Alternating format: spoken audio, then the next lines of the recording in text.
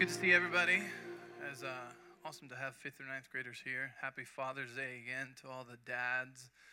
Man, we really love the culture of family here because, as you know, if you're a man, whether you have kids or not, or they're out of the house, you're still called to be a father regardless, right? God called us to be a father regardless of the age, regardless of whatever. It's that figure, that we're supposed to reflect the heart of the Father or Father God, unto people. And we live in such a fatherless generation. Nick was just sharing yesterday at men's breakfast, which was amazing. How many men were there? It was so good, And I think we discovered the key. It was just going to bring burritos, and then everybody shows up. So we're just going to keep doing that, If that's all it takes. I mean, even Tom will come, right, for burritos, yeah. They were so good. But, we live in such a fatherless generation that's the real epidemic. It's fatherlessness. And out of there, stems so many things. And so you're very important. Your role in this church, you don't need a pastor tag, or you don't need a, elder label or any of that. You're a man. You have a relationship with God, and then, you start influencing those around you. And, people gravitate towards you because you have the Father's heart. And so anyways, we're so thankful for all the spiritual fathers and all the fathers in this house, and we just encourage you, rise up to that, to that calling, whether your kids are out of the house or not, it doesn't matter. You're still called to do that, amen? So we have Tom Crandall with us. For those of you who don't know, Tom Crandall is one of the leaders at Bethel in Redding, California, and we've connected over the years. We met a few years ago, up in Redding, and then kind of just reconnected afterwards. And slowly he did a Zoom call for our youth during the pandemic. It was awesome. And then we took our youth to Young Saints in San Diego before the pandemic. And we just had little moments, but we got to spend some time together, and God's spoken to him about doing something here in Arizona. And he'll tell you more about that. But as many of you know, the Lord spoke to me last year that this is a year to activate evangelism in our church, to make room for those that are called to that have a passion, to go and tell people about Jesus and to make room for them. And so we've had several evangelists come, Chris Overstreet and then a couple other people that came at the beginning of the year. And then out of nowhere, he called me, and he just happened to be in town, and we said, hey, come on in. And so he's going to share with you a little bit of what God's doing, and then he has an awesome, powerful message for us. But let's welcome Tom Crandall. Give it up for him, amen.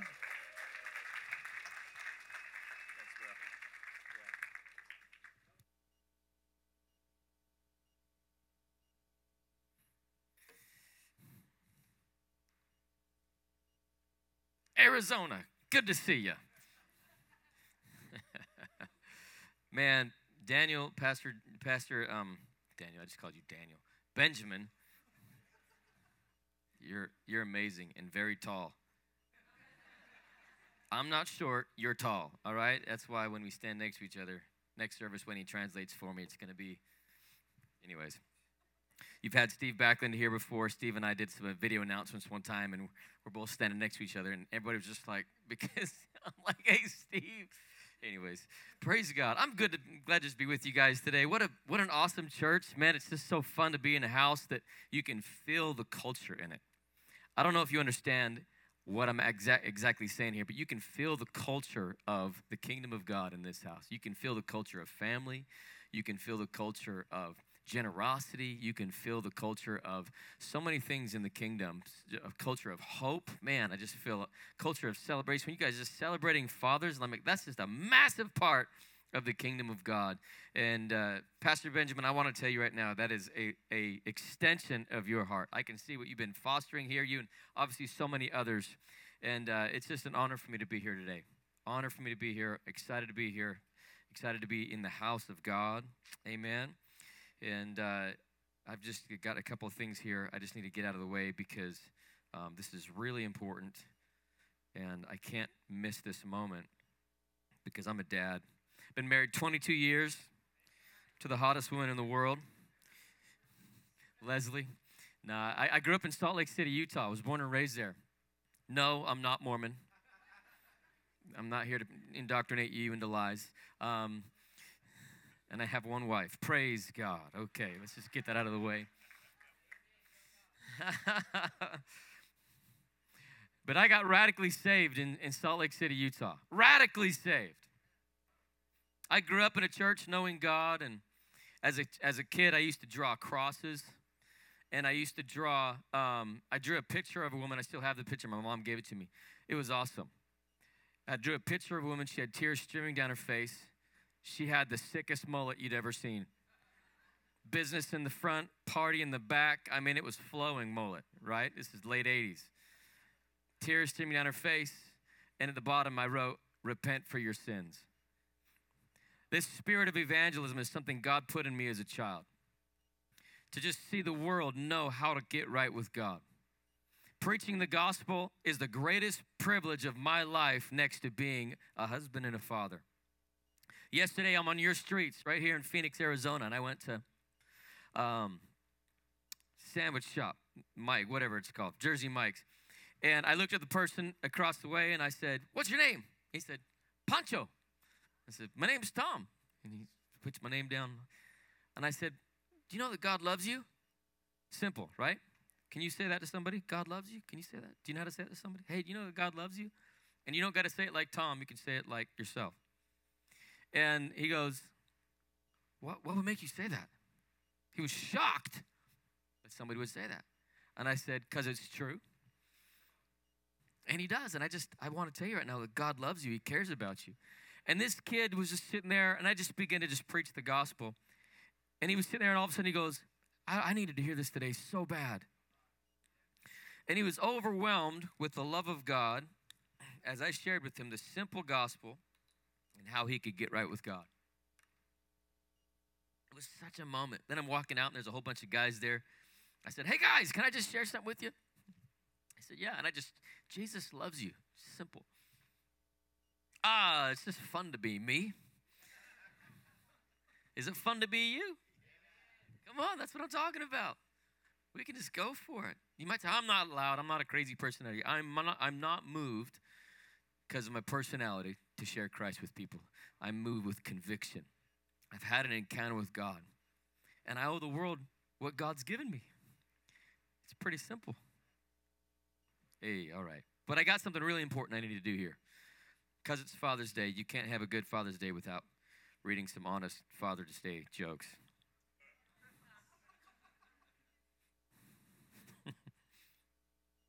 When I was little, my dad had me convinced that the ice cream truck only played music when it was sold out. That's just wrong, man. Did anybody here ever do that? Okay. Come to the altars. Repent, sinner. How does a computer get drunk? It takes a screenshot. That was bad. Screenshot. Some of you younger kids are like, what's a screenshot? It's good. My boss told me, have a good day, so I went home.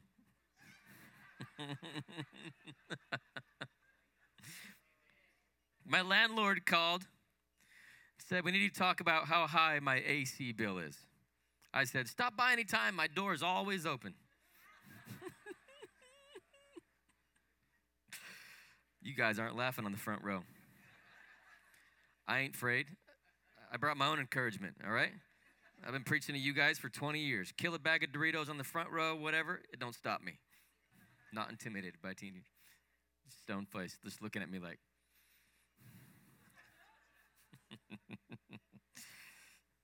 Just kidding. My wife tells me I have two major faults. Number one, I don't listen. Number two, something else. Grab your Bibles, go to 2 Kings chapter 6. And I do have one thing I want to give away. I wrote a book several years ago. It's called Your Life Speaks. How many guys know most unbelievers are not reading the Bible? They're not reading the Bible. But if you're following Christ, they are reading you. Amen. But we owe the world an encounter with God. Like the words that we speak over our lives, the beliefs that we carry, the choices we make that shape us. it all shapes what our life is speaking. And I wrote this book for two types of people. This is appropriate. It's Father's Day. I wrote this book for teenagers and for fathers because it's full of stories and it's short. Amen. There we go. Just kidding. We don't like a lot of fluff in there. I'm just kidding. This is a book for anybody can read this, but I want to give this to a young person right now who wants to lead revival on your campus. Who wants to lead revival on your campus? Anybody here? Okay, I saw that hand. I'm an evangelist. So I see a hand go up quickly. Oh. You thought I was going to do that to you. Right back here, you want to lead revival on your campus? What's your name, son? Trey? Trent. Get it, buddy. Go get it. Give him a hand. So good. We have it for sale back there, $12. Pick it up. Buy one for your uncle, whoever. Just kidding. And so good. I was born and raised Salt Lake City, Utah. I had a radical encounter with God growing up. And I just didn't know what to do. After I encountered the Lord, I'd drive down the road in Salt Lake, and I'd look at the mountains, and I would weep and cry because I'd say, there's something welled up in my heart. The same God who made those mountains died on a cross for me. And there was just a connection in my heart as God became so personal to me. And I would pray on my way to work, God, just let me talk to 2 people about you today. Just let me talk to 2 people about you today. And I'd go to work, and it was just like it would just happen because it was from the overflow of my heart. And so I'm going to share a little bit today. I have a word, but I love to preach the gospel. I love to help people find God. But I do have a couple of words I want to just share. Benjamin, I was praying for you this morning, and I heard the words "Father of Revival" over your life. And I had this sense, it's starting in Phoenix, and I just had the words, Jerusalem, Judea, Samaria, uttermost parts of the earth. I feel like God is going to, over time, raise you up as a father of revival in Mesa, and in Phoenix, and in America, because of what you said yes to in your heart. And I don't know if the number 15 years old means anything to you, but I just saw something around 15 years old, God marking you as a young person. And you said yes to God in your heart. And I saw also in the next 5 to 7 years, I saw a giant breakthrough coming for this church and in your life. And then I don't know, there's not to say there's not going to be other breakthroughs, but I just feel in the next 5 to 7 years, I saw a breakthrough. I saw church. I saw you dreaming about land. I'm just going to put this out there. You can do what you want with it. I saw you dreaming about land. I saw multiple buildings to build and build on the house to what God wants to do in this place. I feel like this is a house of dreams. You guys are dreaming. Come on, if you're like, yes, just grab it. This is a house of dreams where dreams are going to come true because God, your Father, it's a place where you can co-labor with Him. But I just saw in the next 5 to 7 years, there's going to be just a massive breakthrough for this church. And then your daughter, Caden, is she in here? Caden, when you're up here leading worship, I was looking at you, and I had this sense, like, I don't know if you know who Kim Walker-Smith is, but I had this sense, like, you're going to have a breakout season like Kim Walker-Smith. I just saw you breaking out like you're going to be like Caden, not like Kim, but there's this breakout thing coming on you, and you got a house of people just celebrating who you are, and I just want to encourage you to just go for it. And then, is this one Hannah? Hannah, I heard, I don't know, do you like to paint? Are you more of a dancer? You like to dance? All right, neither one, don't worry about it. I just saw you just developing this intimacy with the Lord through what you love to do. I don't know if it's reading or whatnot, but there's this intimacy with the Lord. I just see you just drawing close to God in this next season, in your room, just reading and just through the fun things that you love to do, through you just being yourself. And so can we just celebrate Benjamin and the family here? Bless these guys. Come on. So good. 2 Kings chapter 6. I want to just share a word with you that's been on my heart for a while. And it's not, I'm going to warn you guys, it's not like a Father's Day message, but fathers, we can hear through this. Amen. 2 Kings chapter 6, just to give you some background, Elisha was in a tent. He'd been messing with the enemies of God for a while. Everywhere the enemy went, the enemy would come and he would talk to his advisors in secret. And he would tell them, we're going to go do this, and we're going to go plunder this, and we're going to do this thing over here. And God would speak to Elisha the very things, the secrets that this evil king was stating. And then Elisha would rat out his plans and just, void his plans. And he got so mad, he said, go find Elisha, we're going to kill him. So the armies of the enemy, they came of Syria. They came to get Elisha. And when they came and they surrounded Elisha, this father, Elisha, was sitting there in his tent, and he had a servant named Gehazi. Everybody say Gehazi. Gehazi's sitting there, and he looks outside of his tent, and he sees this massive army surrounding him. How many guys ever felt surrounded? How many guys ever felt like anxiety is crashing in on you? How many guys ever have a thought that makes you spin out? How many guys ever feel like your marriage is on the rocks and there's nothing you can do, and you're just like, I'm being suffocated? Don't laugh, fathers. It's not don't look at each other right now either. Gehazi's sitting there like, we're all gonna die. And Elisha is not moved. He's like Brother Carlos over here. Carlos has been in the glory, man. He's seen the face of God. He knows the word. He's sitting in the promises. And he's like, God's got this.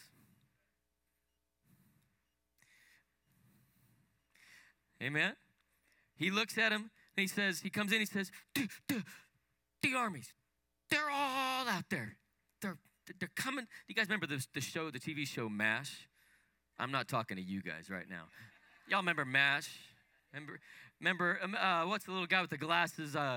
Radar would come up. Radar's freaking out, And Elisha prays this prayer. Lord, open his eyes that he can see. You see, sometimes we need fathers to help us see. Sometimes we need somebody else who's been there to help us see. He prays for him. And then he says, go look again.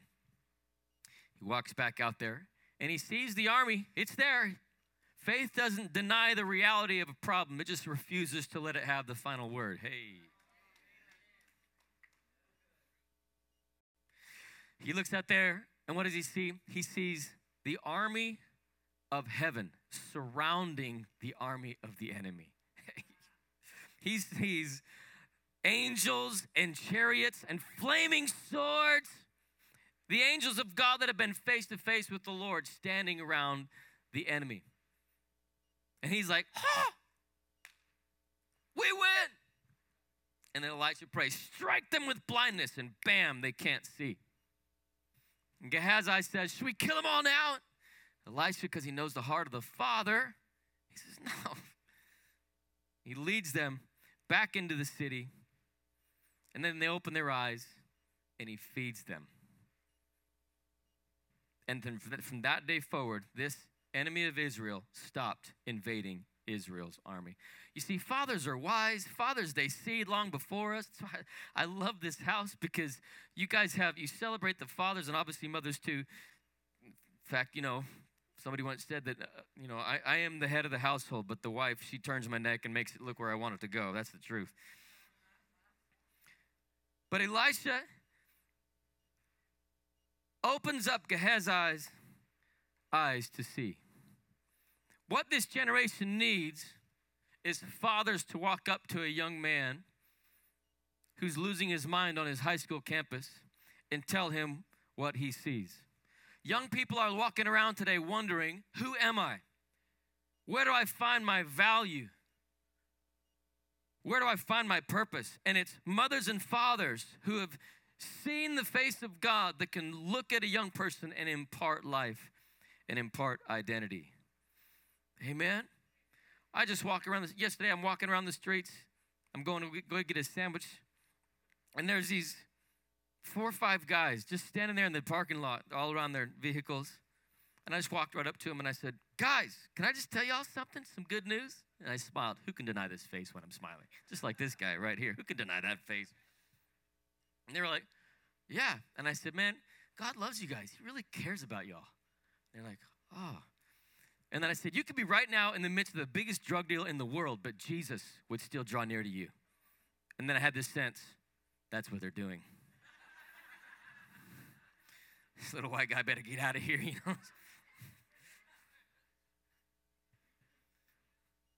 Then I came back and I just began to preach to them. Something came over me and I just looked at them all and I put my hands in one of their trucks. They had 3 trucks lined up.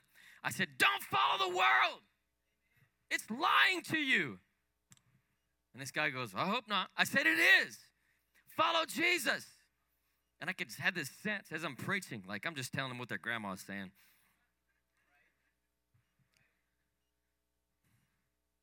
This generation needs fathers to come alongside of them and tell them what God sees. Amen. So 2 Kings chapter 7 comes along, and Syria lays besiege of Samaria. This, tell me if you can see, as I go through this, you can see a spiritual correlation of what happened in this nation then compared to what's happening in America today. The nation of Syria lays siege of Samaria. Famine breaks out in Samaria, in Samaria because of this laying siege of the nation. A donkey's head is sold for 80 pieces of silver. Let me translate. That's a lot of money. You're welcome. You want to buy a donkey's head? No, you don't know a donkey's head. Well, if you ain't got no food, that's how much it's going to cost. A cup of dove poop is 5 pieces of silver. You guys ever complain about eating, your mom's cooking? Just thankfully you ain't got no dove poop, all right? Thank you, Mom. This is all they had for dinner. There was a great famine. Inflation was through the roof.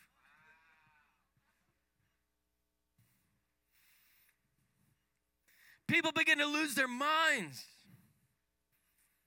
2 ladies come up and they say, hey, let's boil my kid today. We'll eat him. Boil yours tomorrow. So they do it. The one day they boil their kid. The next day they go to boil hers and she took off with her kid.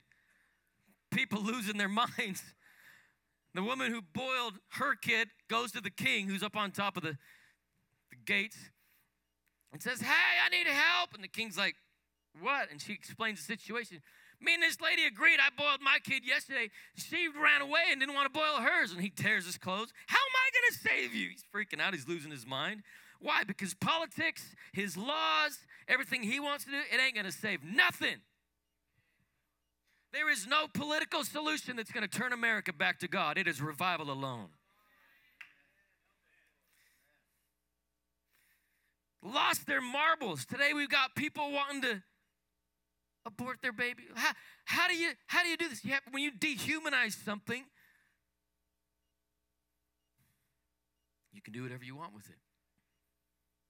Hitler did it with the Jews years ago. People did it with African Americans years ago. When you dehumanize somebody. Now today, we're dehumanizing the unborn. And whenever you dehumanize somebody, you can do whatever you want with them. You can control them. Can you see what the enemy's doing today?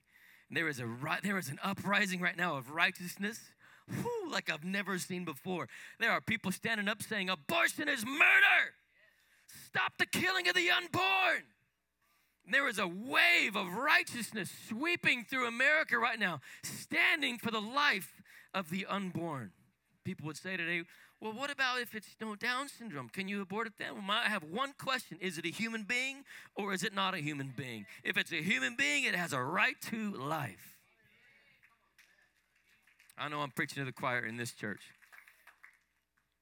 And let me just be clear. If you're in this place and you've had an abortion, there is 0 condemnation in Christ. None. You are forgiven. The Lord doesn't hold it against you, and you shouldn't hold it against yourself either. You are forgiven and you are loved.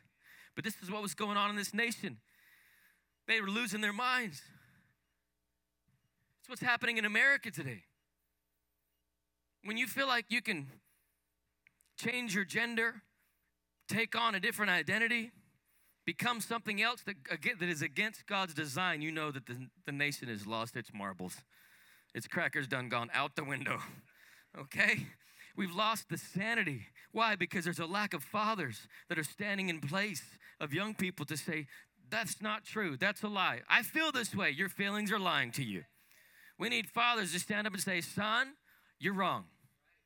We need fathers to stand up and say, that's not who you are. This is who you are. We need fathers today to stand up and say, this is what God says about Mesa, Arizona. We need fathers to stand up in these certain places. Where am I supposed to go? You're just supposed to go where God's already called you. If you change oil at Jiffy Lube, then go be a father at Jiffy Lube. If you're a CEO of a company, then you be the CEO. If you're a pastor at church, then you stand wherever God has put you. He takes you like leaven and he sows you into your city. America's in trouble. Last summer, I'm sitting there in my house. I've been a youth pastor. I got called as an evangelist as a young man. Immediately went to the streets, began to win souls. It's what God put inside of me. And then the Lord put me in front of a generation and said, they're all in a valley of decision. So I said, I'll go. So I began to just preach to teenagers. I love seeing teenagers encounter God. I've seen cutting scars on kids' arms vanish. I was at one youth camp, and I just got so mad at seeing kids get destroyed that I stood up at the beginning of the camp, and I said, cutting scars are going to vanish in this youth camp. And by the end of the camp, cutting scars on a girl's arm had vanished. I come back to church on a Sunday night at Bethel, and I stood up and I opened up with that testimony. There was a girl there in the service who had been cutting. And when I said that testimony, she said in her heart, and guess what? She doesn't have a dad. She's a hurting kid. She's sitting there, and she said, oh, that'd be amazing. And then the next thought, but that'd be stupid. No way that could happen for me. So then worship's going. She looks down at her hands, and a teacher from the local high school had brought her to the church. Amen. Praise it. Give a shout. And this teacher had brought her from a local high school, and she had cutting scars. And she's sitting there, and I called it out. By the end of the worship service, those deep red scars had grown light pink. She comes up to me at the end, and she's just freaking out. A month later, she come up to me. They were barely there at all. I had talked to a trauma wound nurse on an airplane once, and they said there's 4 levels of scar healing that take place, and she said it takes months for it to go away. So to go away that fast within a month, she said that is a miracle. This girl's scars, all but 99% vanished off of her arms. She comes up to me a month later and tells me that. And then she says, the miracle didn't stop there. I said, really, what else happened? I got my prayer language. I'm sitting in my bedroom, and I just got filled with the Holy Spirit and the joy of the Lord, and this girl is just getting renewed and transformed. It's amazing what God is doing. He's moving in the midst of a famine.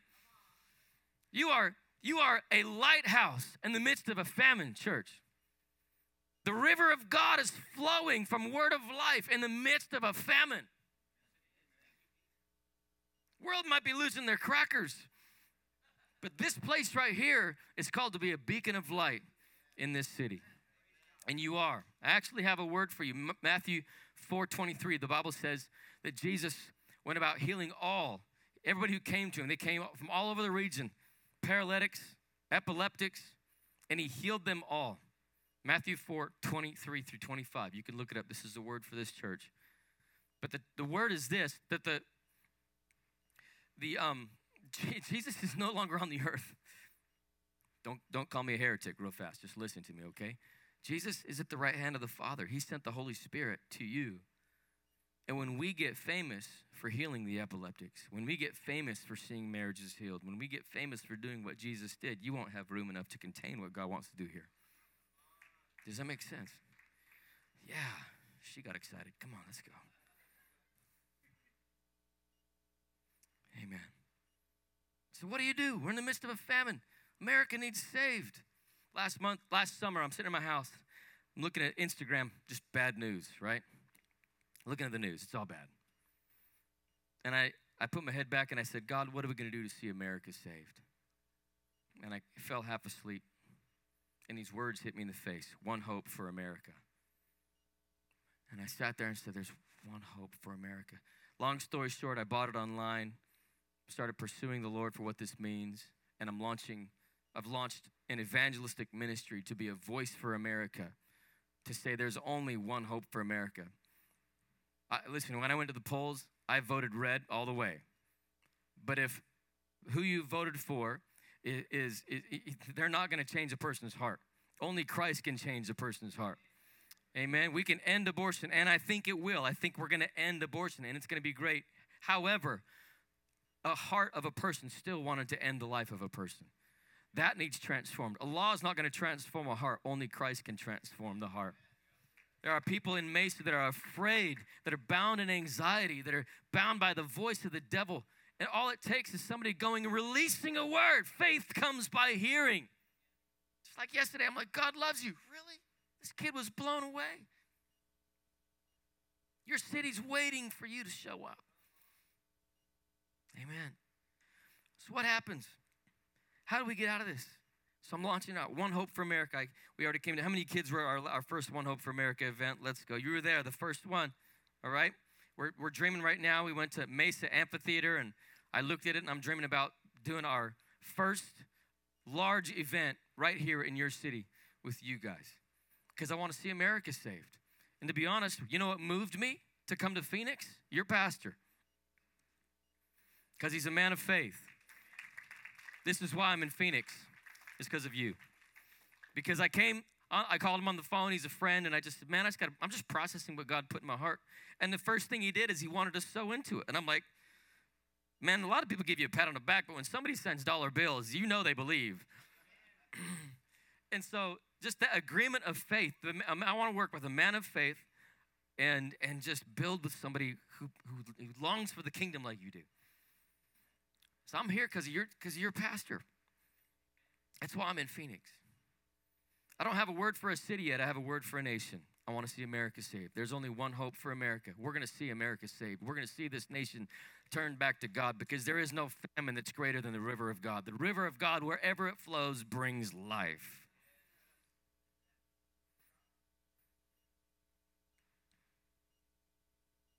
But here's what I do know. As an evangelist, it's not the man of faith and power for the very hour. It's not a day of the man of God. It's the day of the God of the man. And right here, I'm in a church of people who are mothers, fathers, business owners, educators, students, amazing people who've said yes to the Lord, who are looking to reach out and just want to do something. How many guys want to bring change to Mesa? I'm not in California. Mesa, Arizona. To your families, to your workplace, to the businesses around you. You can't underestimate what God's put inside of you. It's going to be powerful. But I have a word for you right now I'm about to release, and then we're going to pray, and I believe we're going to see transformation happen through your life. Because anytime God wants to deliver a city or deliver a nation, he first sends a deliverer. Hey. Look at your neighbor and say, he's talking about you. But pastor, I'm not a preacher. I didn't say he sends a preacher. God appears to Moses in the form of a burning bush, and he's like, God, you got the wrong guy. I can't even talk. And you're calling me to go talk to Pharaoh. I can't even put words together.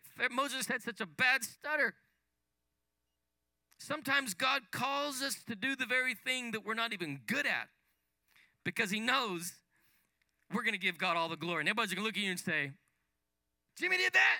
Man, we know that was God.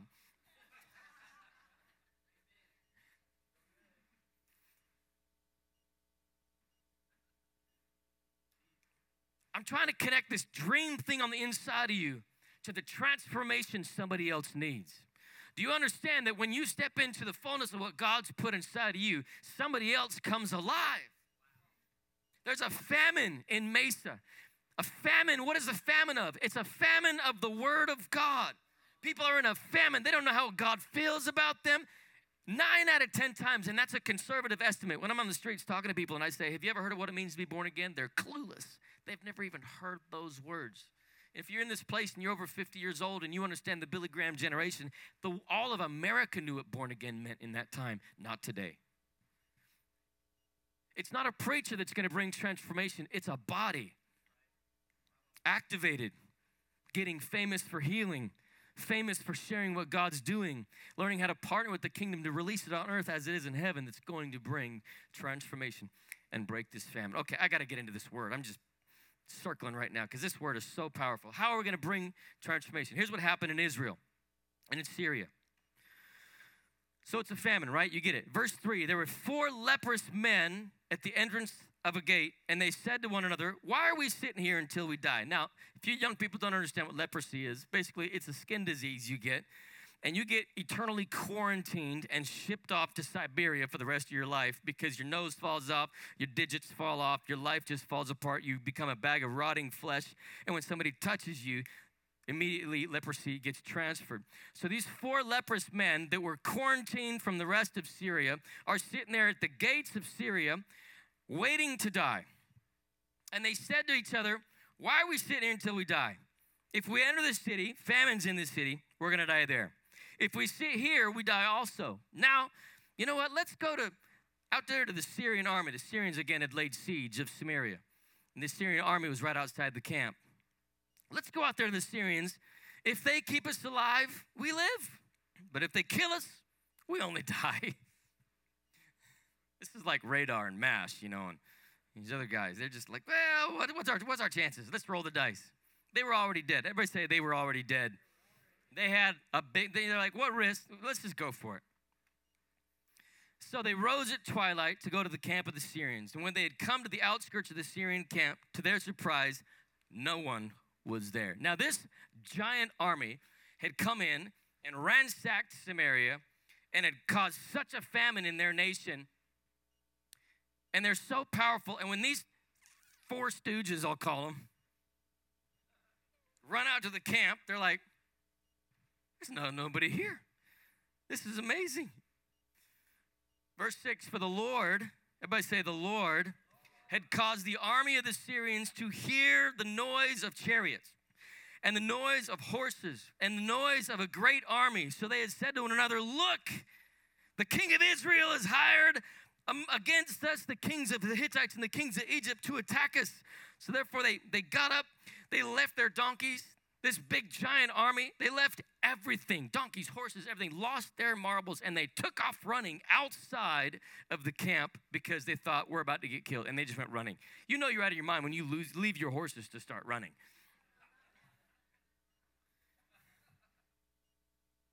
This is what's going on in the enemy's camp. It's still what's going on in the enemy's camp. These 4 leprous men, they come walking in the city, they're like, whoo, look at this. This is amazing. So they went around and they got some Chick-fil-A. They began to eat over there, some Chick-fil-A. Then they went out and they got some tacos, with some good sauce on it. I'm just kidding, it's not. They didn't have tacos. These guys looking at me, they're like, Dad, they didn't have tacos back there. They went over there and they got some filet mignon. In other words, they got the best of the best. These 4 guys who realized they were already dead took a big risk and stepped into abundant blessing. They stepped into big breakthrough. And then they got silver, and then they found gold and clothing, and they went over there and they got a Gucci bag, and then they found their favorite cologne. I mean, they went from being lepers to almost dead to being rich. The riches of an entire nation. Then they entered another tent and they carried some on there. And then they did what a lot of people do with abundant blessing. They took this huge blessing and they thought, what are we going to do with all this? They went, this is hilarious. This is what a poverty mindset will do to you. They went and they hid it. She got it right there. She about fell out laughing over in the chair. They hid everything like, we don't want nobody to see. Who are they going to hide it from? Everybody's going. They hid it. And when they begin to hide the blessing, they said to one another, and I believe these words embody the spirit of Christianity. Right here in Mesa, Arizona, we are not doing right. This day is a day of good news, and we remain silent. If we wait until morning light, some punishment will come and take us. Therefore, let's go. Everybody say go. Go. Say it again. Say go. Go. What Jesus say? Say it again. Say go. Go. Let's go and tell the king's household. So they go tell the king's household. The king didn't believe him at first. They went out, discovered it was true. And within a day, the famine was broken. And inflation went away. And things went back to normal. What happened? 4 guys took a giant risk. They realized they were already dead, and they went for it. I'm going to just tell you just a few quick points if you're taking notes. Number 1, dead people are the most dangerous.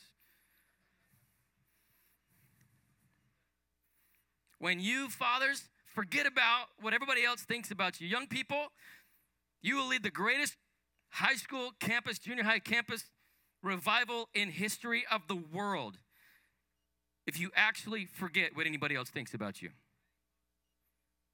If you lose your mind and you like, I don't care what anybody else thinks, and you just live for revival on your campus, you will see an outpouring of revival hit your campus like you've never seen before. Dead people are the most dangerous. When we have fathers stand up and they just like, you know what, I don't care what happens to me. They need to live. And you go in the power of the Holy Spirit, knowing the word of God is in your heart, and you just share the love of God with somebody. Man, you don't know what's going to happen to somebody else. Most of the time, we're too concerned about ourselves. How many guys ever go to do something for God and you get hit with fear? Anybody else here battle fear besides me? Okay, just checking. All right. What does fear get you to think about? Yourself. Fear is more than a feeling, it's a spirit. Because the anointed one lives on the inside of you. And if he can get you to think about yourself and not about Jesus, then he can deflect you away from bringing breakthrough. Because he knows when you just rise and shine, the enemy loses all of his power. Because he's already defeated on the cross. Mentor of mine, he was personally a son of Reinhard Bonnke. I asked him one time, I said, you ever battle fear? And he goes, oh yes. Wrote about it in my book. He said, I went to Brother Bonnke one time and I said, how do I overcome fear? And Bonnke said, fear is not real. Show me the proof. It's a ghost. If I go to step out and say something to that friend, they're all going to reject me. If I call this friend, if I reach out, if I pay for that person, this is all going to go bad. And you just have all this narrative go on in your mind and talks you right out of it. How many guys ever been there before? It's not real. It's not real. It's not real. Dead men are the most dangerous. Number 2, God will put your obedience on a megaphone. The 4 Stooges, Radar, imagine Radar, Frank, young people, ask your parents. Unqualified, digits falling off, somebody missing a nose. Decides to just go for it. What does God do? He takes heaven's megaphone and puts it on their feet. And what do the Syrian army hear? They hear the noise of chariots. They hear the noise of the enemy coming. Oh, surely the kings of the Hittites are coming to take us out. They've been hired. They're going to take us out. Let's run. If I go to answer the call, if I go to start that thing, that Bible study at my work, if I go to do something, if I go to reach out to that apartment complex, I don't know what's going to happen. No, the enemy's going to put your obedience on a megaphone. He is already defeated. He has no power, and he's going to send you out. God's going to send you out to bring transformation. He's going to put your obedience on a megaphone. Why? Because we've stepped into the abundant Christian life. We owe the world an encounter. I know I'm preaching long right now, but this message is too good to not just preach it. Listen, we live in the abundant Christian life. What do you need? What do you need? You can get it right here from God. You can get it right here in the house of God. The enemy tells you, your marriage is over, it sucks, blah, blah, blah. You're going to listen to that? False evidence appearing real, fear? Or are you going to come to the men of God and say, I need you guys to pray for me. God will break that pornography addiction. He will destroy the works of the devil out of your life, and you will step into the abundant Christian life as you step out of fear. Come on, somebody, shout amen. Amen. We live an abundant Christian life. This is the life we live in. Everything we want or need in life was purchased at the cross. And when we come to the Word and we step into the light, man, we get to lay hold of that very thing. And number 4, the last thing I want to say is once you get possessed with how good God is, once you get possessed with what the Father wants to do, and you realize you are the deliverer lives on the inside of you. Ha! You realize, man, I can't remain silent. How are we going to end the famine in Mesa, Arizona? How are we going to end the famine in America and break the back of the devil's voice? Is the body of Christ recognizing who lives on the inside of them and says, I will go. Come on. Come on.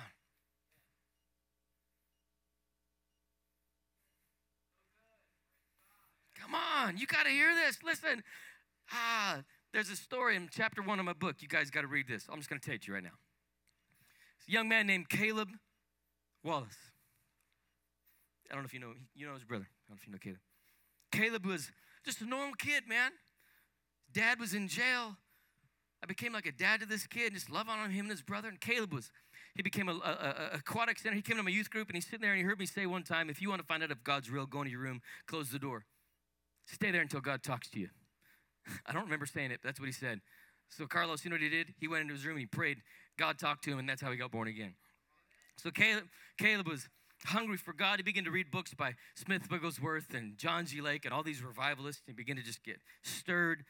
And one day he goes to work. He gets the job at an aquatic center in Salt Lake City, Utah. And he's sitting there at the aquatic center. It's his very first day on the job, somebody drowns. And he looks over, and they pull this guy out of the water. He'd been drinking, and swimming at the same time. And they're sitting there, and they hook up the EKG machine to his chest, trying to bring him back to life. 1 minute goes by, nothing. 2 minutes goes by, no pulse. 3 minutes goes by, 4, 5 minutes. The brain is gone after that. 5 minutes goes by. He's sitting there, longest 5 minutes of his life. People all around watching what's going on. 6 minutes goes by. 7 minutes. And he has this thought, this is my moment. It's my time. I can't be silent. Puts his hands out above his head and says about this loud, Jesus, have your way. Instantly, the young man sits up, coughs up a bunch of blood and water, and comes back to life, raised from the dead. It wasn't the evangelist, wasn't the pastor. It was an 18, 19-year-old kid who was willing to say, I'll go, and end the famine in somebody else's life. Why don't you go ahead and stand with me right now?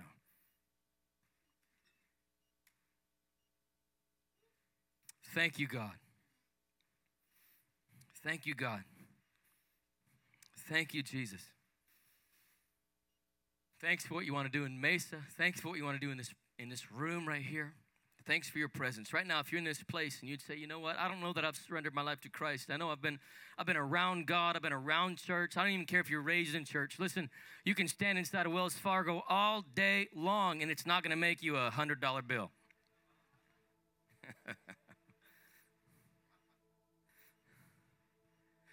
Is Christ the Lord of your life? He sent his son Jesus to take away the sin of the world. All the church attendance in the world won't take it away. All the giving, all the good works, all the stuff in the world won't remove the sin that plagues your conscience. But no, Jesus came. He looked at you just like he looked at the leper, and he said, I am willing. And he put his hand on him and said, be cleansed. This is the God that wants to come into your life today.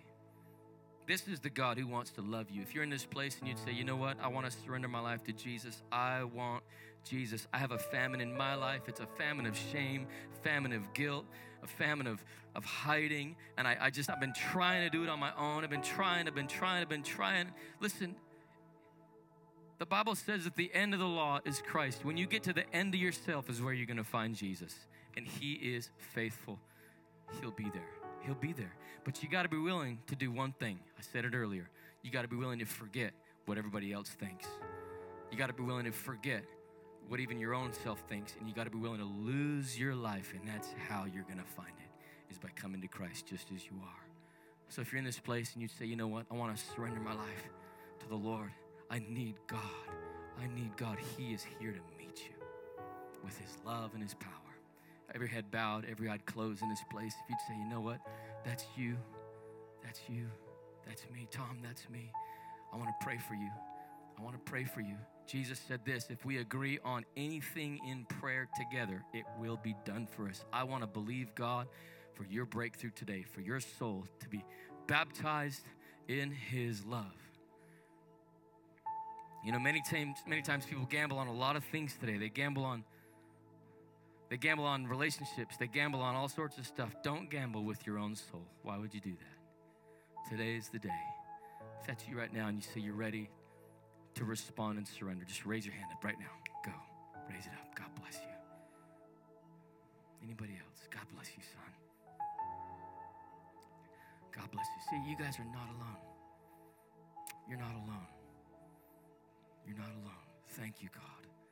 Everybody pray this prayer with me. Say, Jesus, come just as I am. Wash me in your blood. Make me brand new from the inside out. Now put your hand on your heart and say, Jesus, I'm willing to go.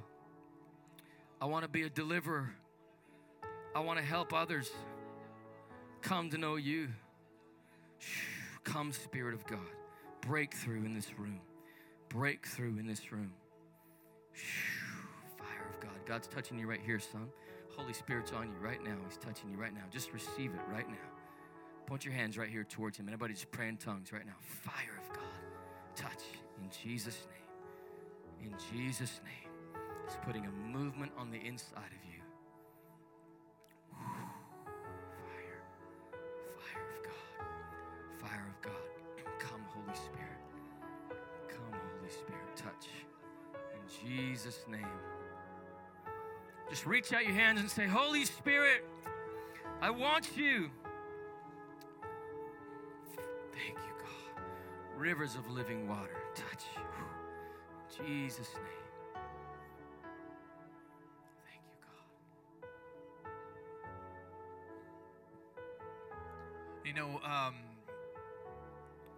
When the Lord speaks to you about, something that's going to happen, then all of a sudden he brings people to help equip for that. You receive it, right? And so I'm so thankful for Tom and just the people that God keeps sending to stir up that passion for the lost, because it's so easy to become a church that is just self-serving. And if you don't know what I mean by that, it's like it's easy to just get comfortable and feel good. We come, we grow. We're happy that we're advancing. We're happy that we're prospering. But, Jesus said, go and make disciples, And so the moment where we stop reaching out and just become all self-centered, we've completely missed the mark of, what the goal of the kingdom is, to bring heaven to earth, to let people know in simple ways. Like, I love how he's sharing his testimony, just saying like, hey, has anybody told you today that Jesus loves you? And just how people. And so we live so, I think sometimes just in a very small world or bubble that if we're okay, then we really don't care, what everybody else is going through. It's just like, we might feel bad, but it's the gospel that changes people. It's Christ in people that really transforms somebody. It's not going to be anything else. And so if today you say, you know what, I need a passion for souls because I've kind of fallen into that rut, I'm going to ask Tom to just pray for you, and so if you say like, I need that passion for the lost, I need that boldness to just come out of myself. Like he was saying, dead people are the most dangerous. Why? Because they don't care what people think. When you go, hey, Jesus loves you, and they're like, well. And so would you just, I don't know, somehow call for those that want that and impart that boldness onto them. Yeah, if you want that boldness, come on down here. And while you come up here, I'm just going to tell you, Tom didn't say this, but he's been pastoring youth for many years. So if you're wondering, wow, this guy has a very unique style, it's because he's a youth pastor, but has now been released to go be an evangelist into the country. And his pastors have blessed him and sent him, go, we go behind you. And happens to be that Phoenix is the first place he's coming to. So we as local church, we say thank you.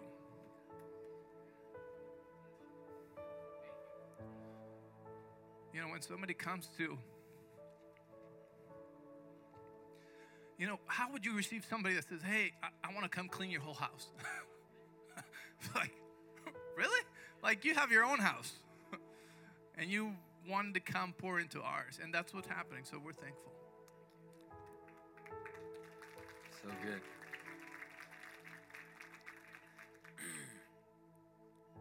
I'm trying to make this spirit of evangelism as palpable as possible.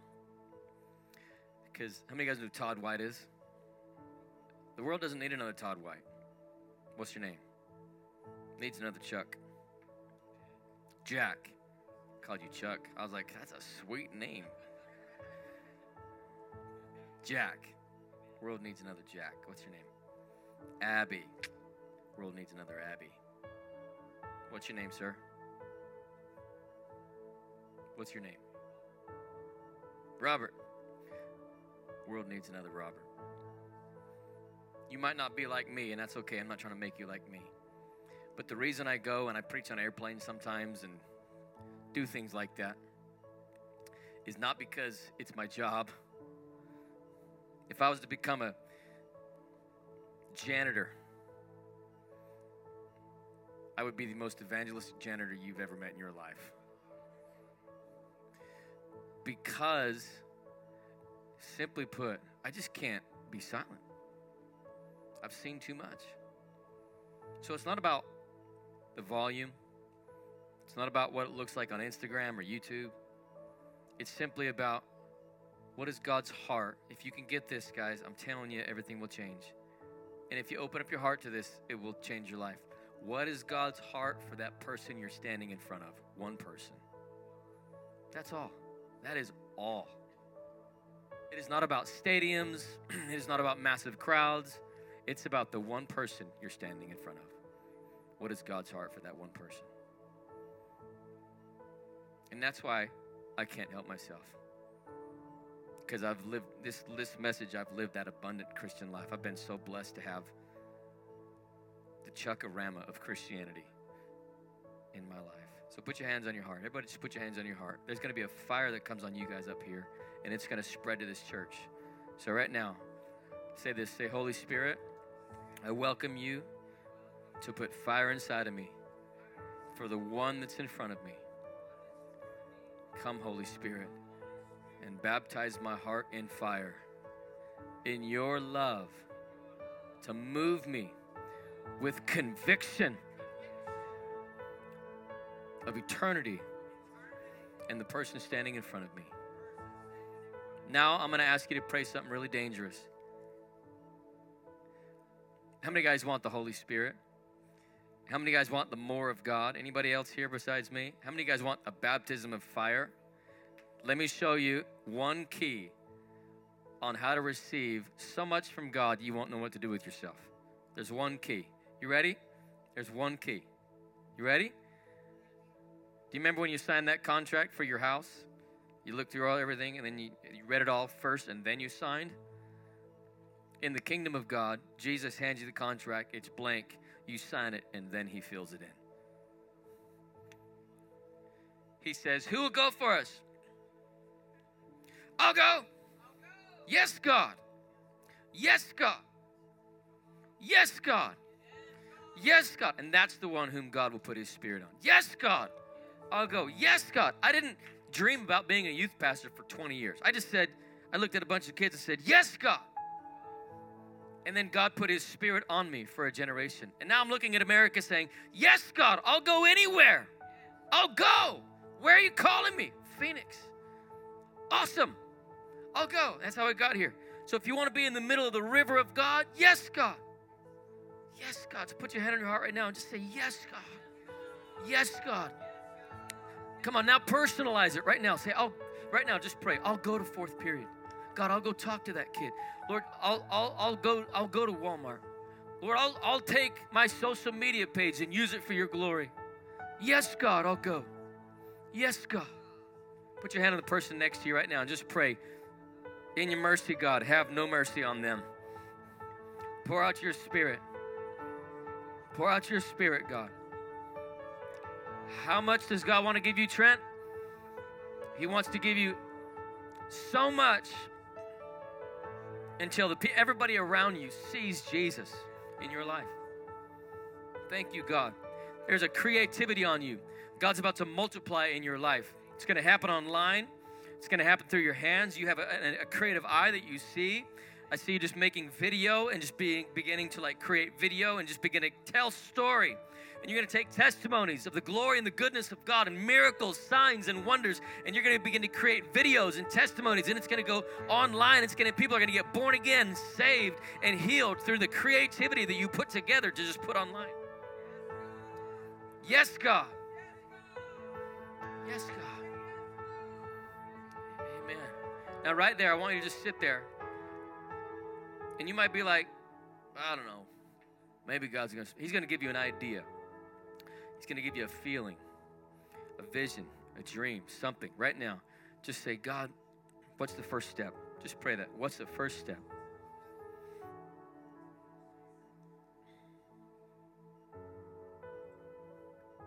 Thank you, God. How many of you guys heard something right there? What God say? A willing heart. That's beautiful.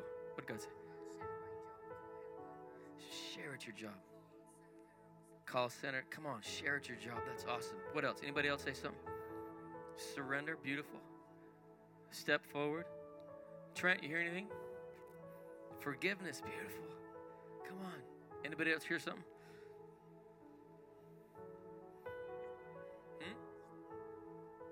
Slow down. I love that. It's so good. All right. God, give us your heart for Mesa. This is scary. I'm telling you right now. Put your hand on your own heart right there. And say, Jesus, break my heart for what breaks your heart. Put the one in front of me. I'll stop. I'll stop for the one. No, I just tricked you right there, okay? You just prayed that. You just told God you had to keep your word now. I'll stop for the one. I'll go. Amen, amen. Come on, let's give Jesus praise. God is good. God is good. Wow. All right, so we're going to hear testimonies next week. That's what's going to happen, right? Just like Tom's testimonies. Even if you're just having to step away because you stepped in the middle of a drug deal, and hey, that's the testimony, that's the seed sowed. So stand with me. I'm going to dismiss you real quick here. And if you want to sow into One Hope for America, please just write up an offering or do it online and put on the notes, One Hope for America. Or you can just fill out an envelope, bring it to the buckets, and we're going to do this thing, and it's going to be awesome. And so thank you so much, Tom. Appreciate you. Thank you for pouring into us, for stirring our hearts up for the lost, that has eternity in it. When somebody hears the gospel, that has eternity in it. And it's one of the few things that you get to take into eternity. Nothing else here, no cars, no houses, no money, nothing material that goes into eternity, but souls that got to hear from you, like those things will count for eternity, and that's powerful. And so I bless you. We bless all the fathers. We thank you, God, for an awesome day, Lord. And we ask you to just be with us, continue to speak with us, give us boldness for the one standing in front of us, and show us clearly, let us hear and see clearly what your heart is for the person in front of us. In Jesus' name, amen. We love you all. Have a great day.